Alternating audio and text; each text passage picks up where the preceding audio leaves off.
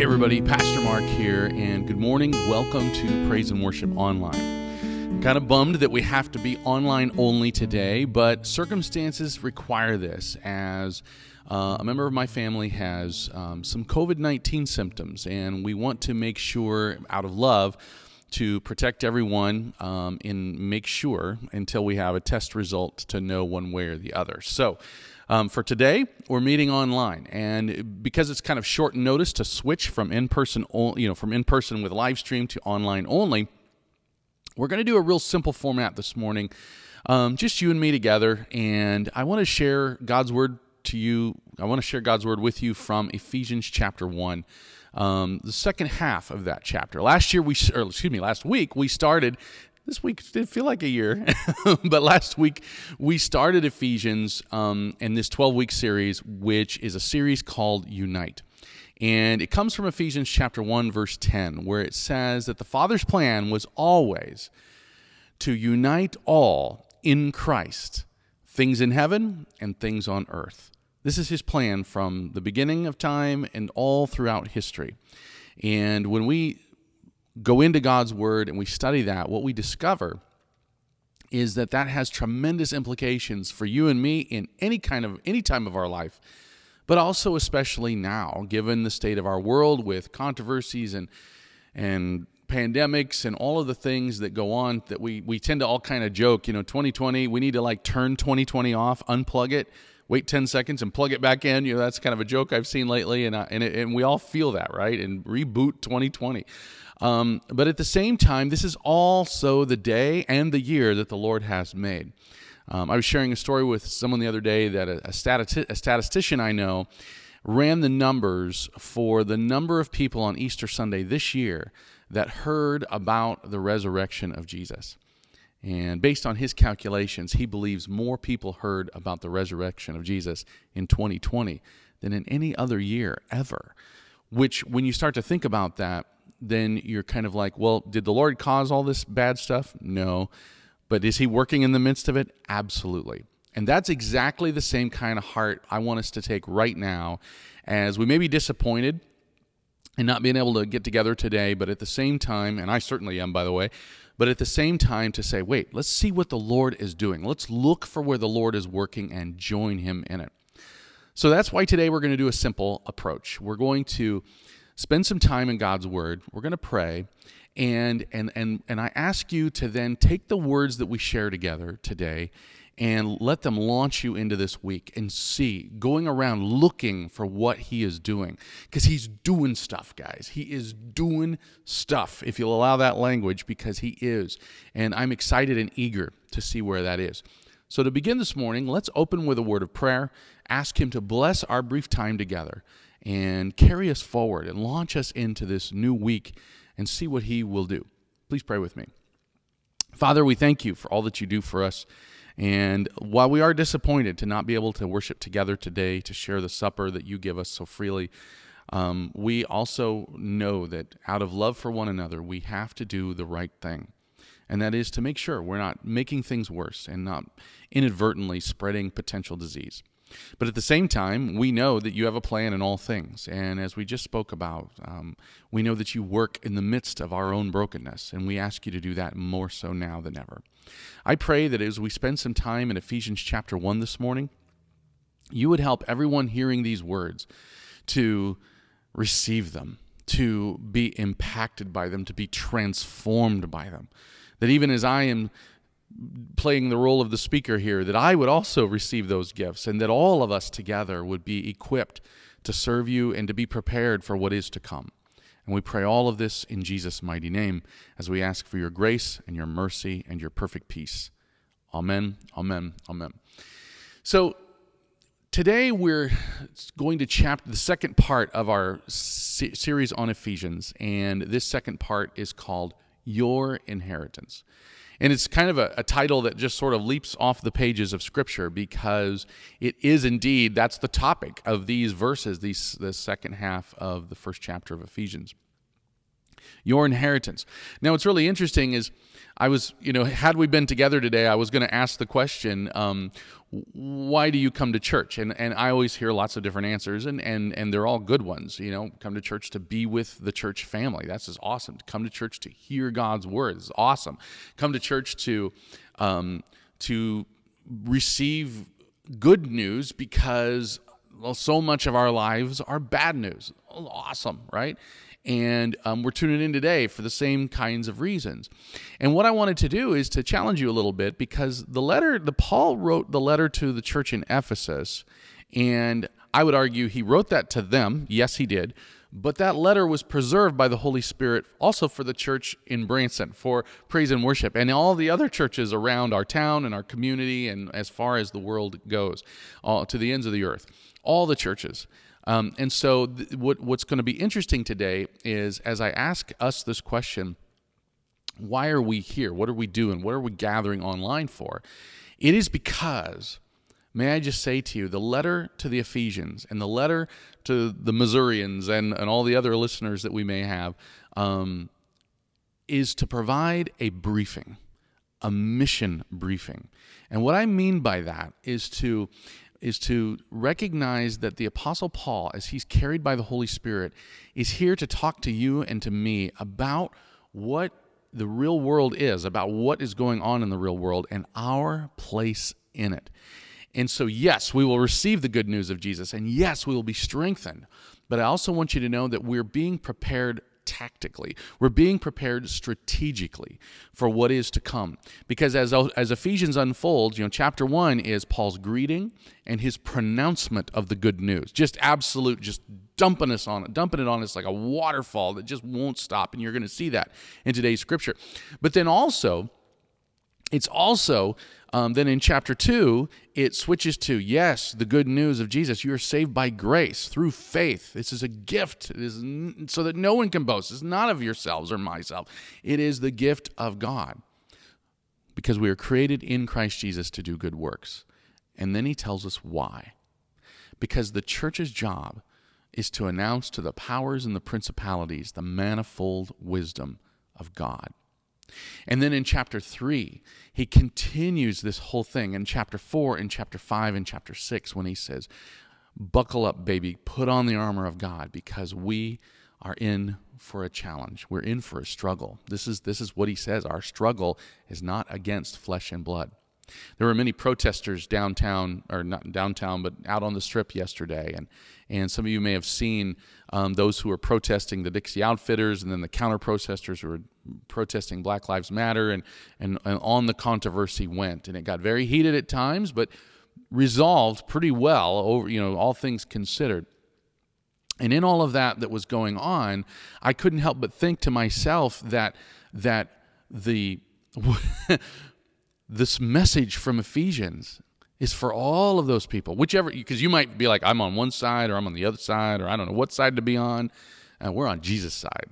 And with that, I want us to take a look at Ephesians chapter 1, because I want you to hear these words in that context, in your context, and what's going to happen this week.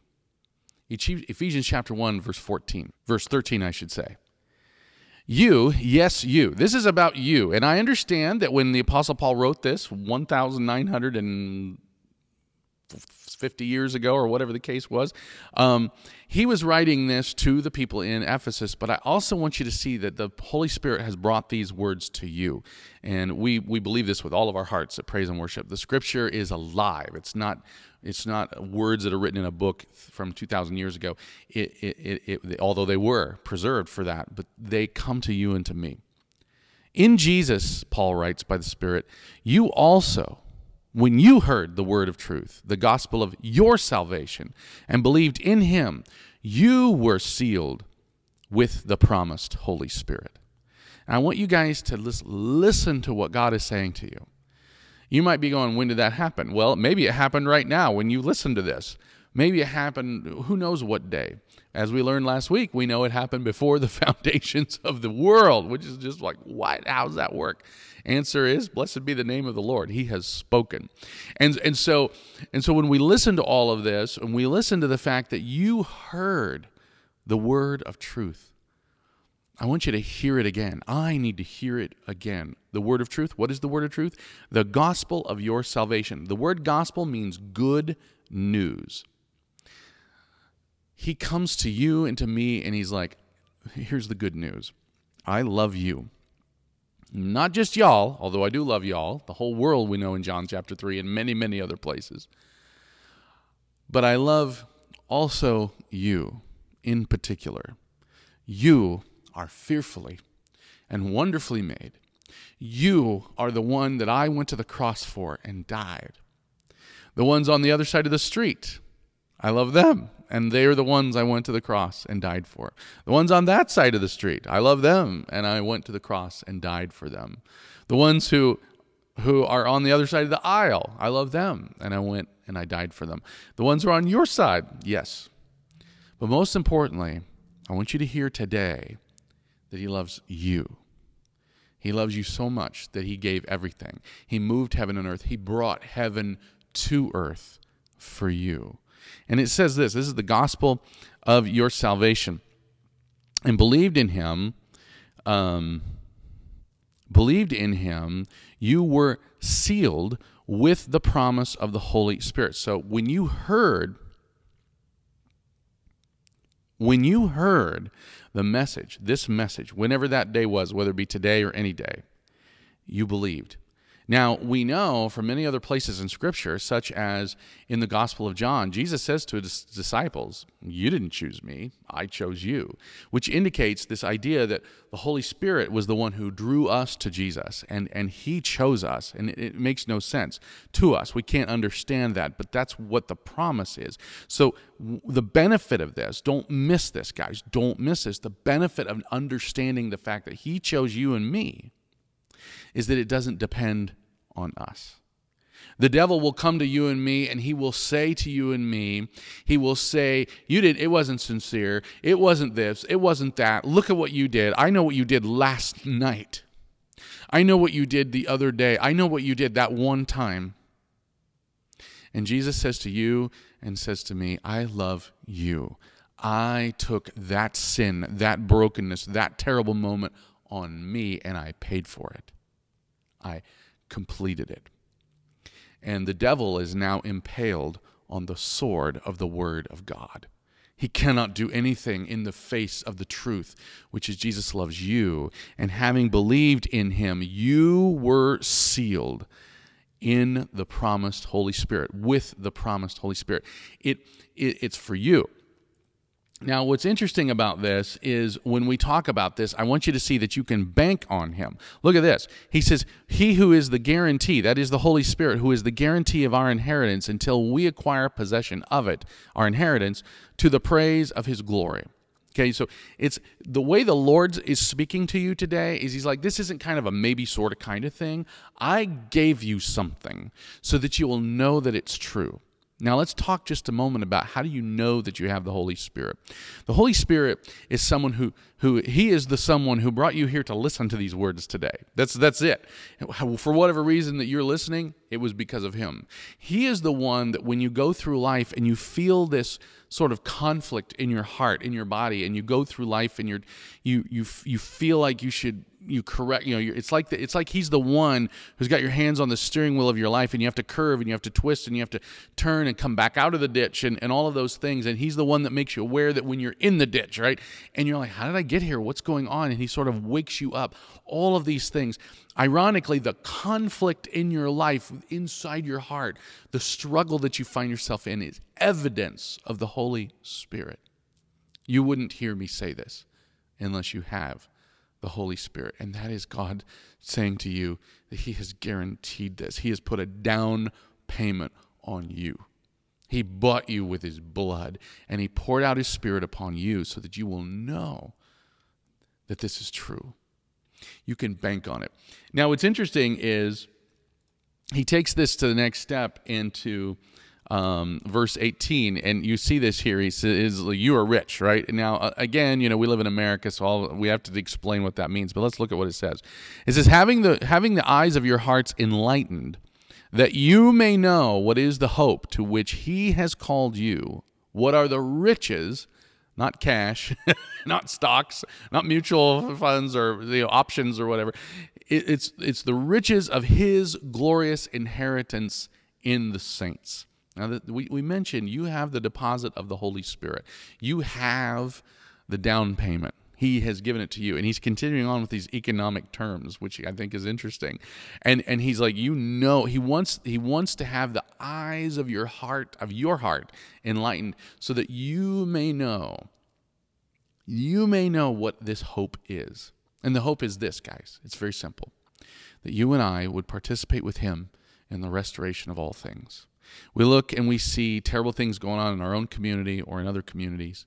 We look and we see sickness and pestilence moving through our communities, even in my case, my own family potentially. I don't know. We're going to find out.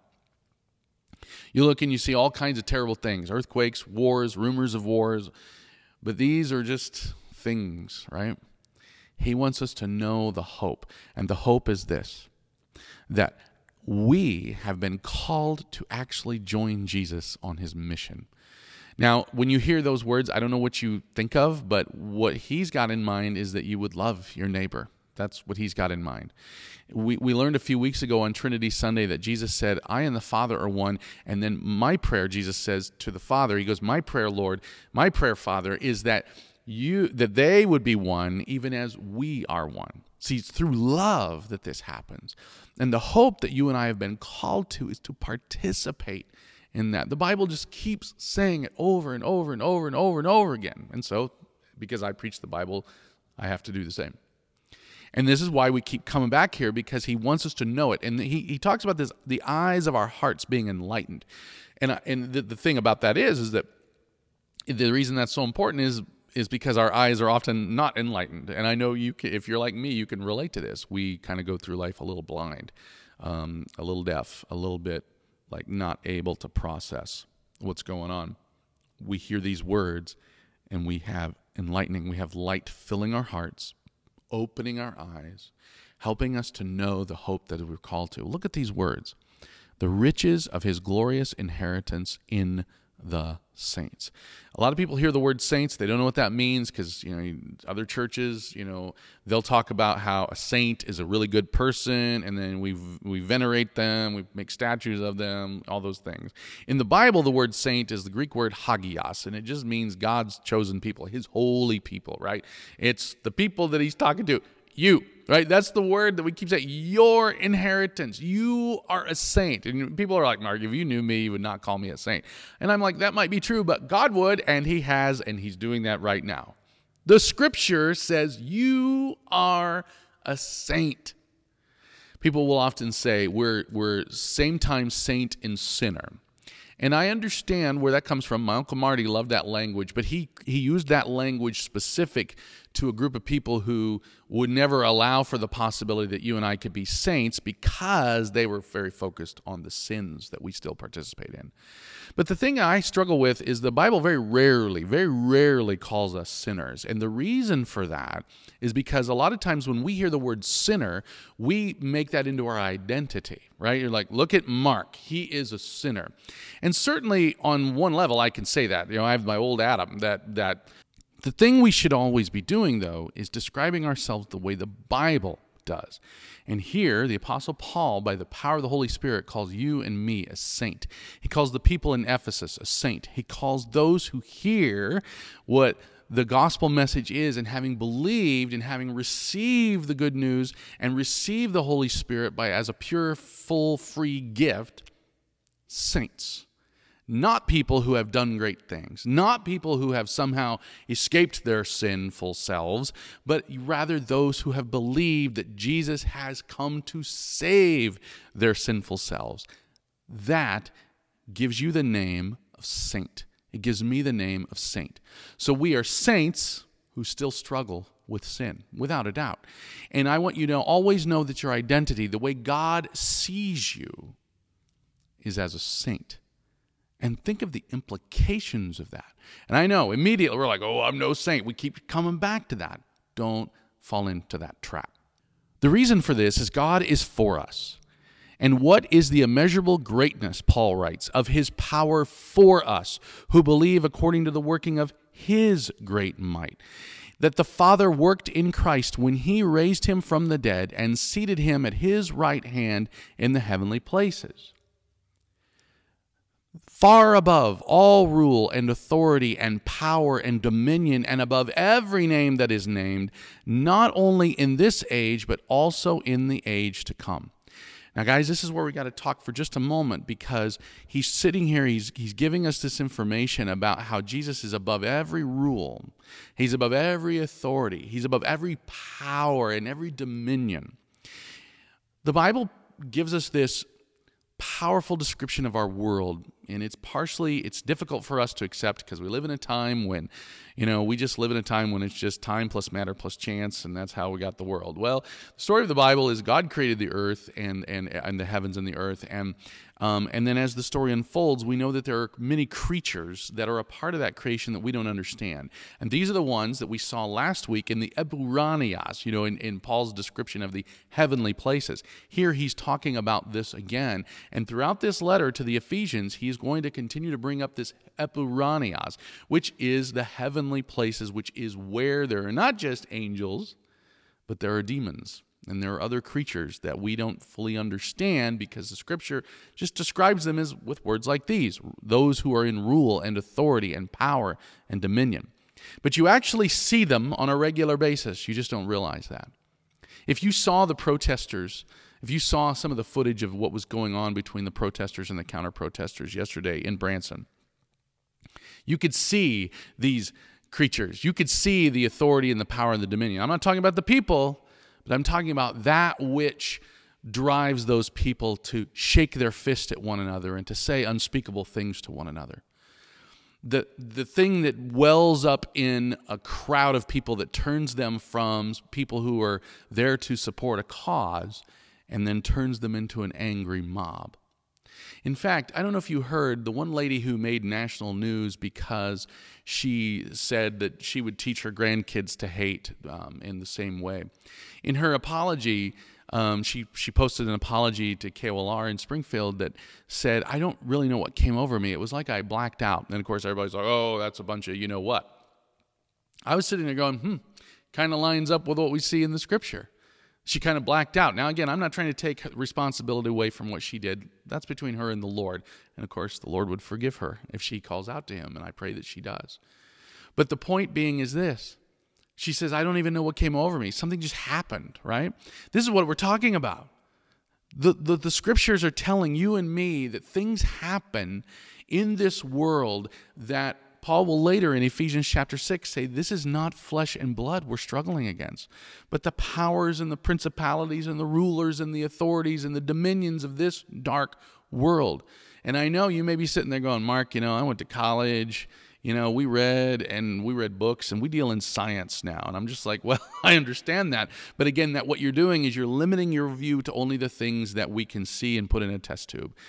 And I would argue very vehemently that the vast majority of the most important things you and I will ever come to know, keyword know, cannot be tested or experimented on, such as the love that you may have for your family or that they may have for you, or more importantly, the love that God has for you and how he wants to take you and me. He wants to give us this inheritance. He has given it to us before the earth was made, and he wants to carry us forward as his children. And he wants to give us these glorious riches by putting the name of the one, look at this, the name of the one who was risen from the dead for you and me, far above all rule and authority and power and dominion, and above every name that is named, not only in this age, but in the age to come. Look at this. And the Father put all things under his feet, that is Jesus' feet, and gave him as the head over all things to the church, which is his body, the fullness of him who fills all in all. When we read these words, this business of to the church, you've heard me say it many times. Why does Mark always get so focused on the fact that the church is not the building? Well, here's why. This is the Scripture among many. And the church is his people, and specifically his people are his body, the body of Jesus, to the fullness of him who fills all in all. We're going to be seeing in the weeks to come that his plan is to reveal all of these things through his body, which is the church, you and me. So Anthony and I were talking the other day, and he was like, what should we do about the protesters in Branson? And I'm like, well, I suppose we could go down there and give them water bottles or something. The idea is we love people. Now, again, it may or may not work. And, yesterday it might have been a little tense to do that. I don't know. That's something for us to pray about. I want you to pray about that. How can we pray for them? How can we participate in them? Because our struggle is not against flesh and blood, which means our struggle is not against with the protesters or the counter protesters. It's not against the people who you agree with or don't agree with. It's against the powers and the principalities. And the church, the body of Christ, has been put on this earth to participate with Jesus in the restoration of all things. That is your inheritance and mine. Our inheritance is this free gift. Everything's taken care of. Everything is finished, if you'll allow that language. The devil is impaled on the sword, which is the word of God. And what you and I now have is power and authority to participate with Jesus, to look out at things and not go, oh, that's terrible. Well, of course it's terrible. Welcome to planet Earth, right? But rather to say, that's terrible. Heavenly Father, I pray for them. I pray for me. I pray for us. Because your plan all along was to unite heaven and earth, all things in heaven and all things in earth. And no matter what happens, you and I are going to keep praying. You and I are going to keep loving. We're going to look for ways to love our neighbor. Ask the Lord to give you insight. He will. He has just proclaimed to us that he wants us to have eyes that are enlightened. Our hearts are enlightened. Our ears are open so that we can participate. We can join him in his mission. It starts in our homes. It goes out to our workplaces and where we go to school and even if we're gathered online, and how all of this works so that you and I receive our inheritance and take that which we've been given and share it. Let's pray about that. Father, we ask you right now to do exactly these things. Help us receive our inheritance. Help us believe that this is true, that you have poured out your glorious riches upon us, so that we have power, the power of the good news, the power of the gospel to share it with those in our community. I pray boldly right here and right now that you would help each one of us. Though we are limited by our connections and our participation to online only, we are also empowered and set free to participate with you. I ask that you would do all of these things in the mighty name of Jesus, who lives and reigns with you in the Holy Spirit, one God, now and forever. Amen, amen, amen. Guys, just a couple quick announcements. We're going to go get tested for COVID tomorrow because we think that at least one of our family members has that. And so, at least possibly, we don't know whether he does or doesn't. And so we're going to go and we're going to get tested, and then we're going to find out. And then once we find that out, then we'll post updates on what we're going to do next week and in the weeks to come. Whatever we choose to do, it's in love, not fear.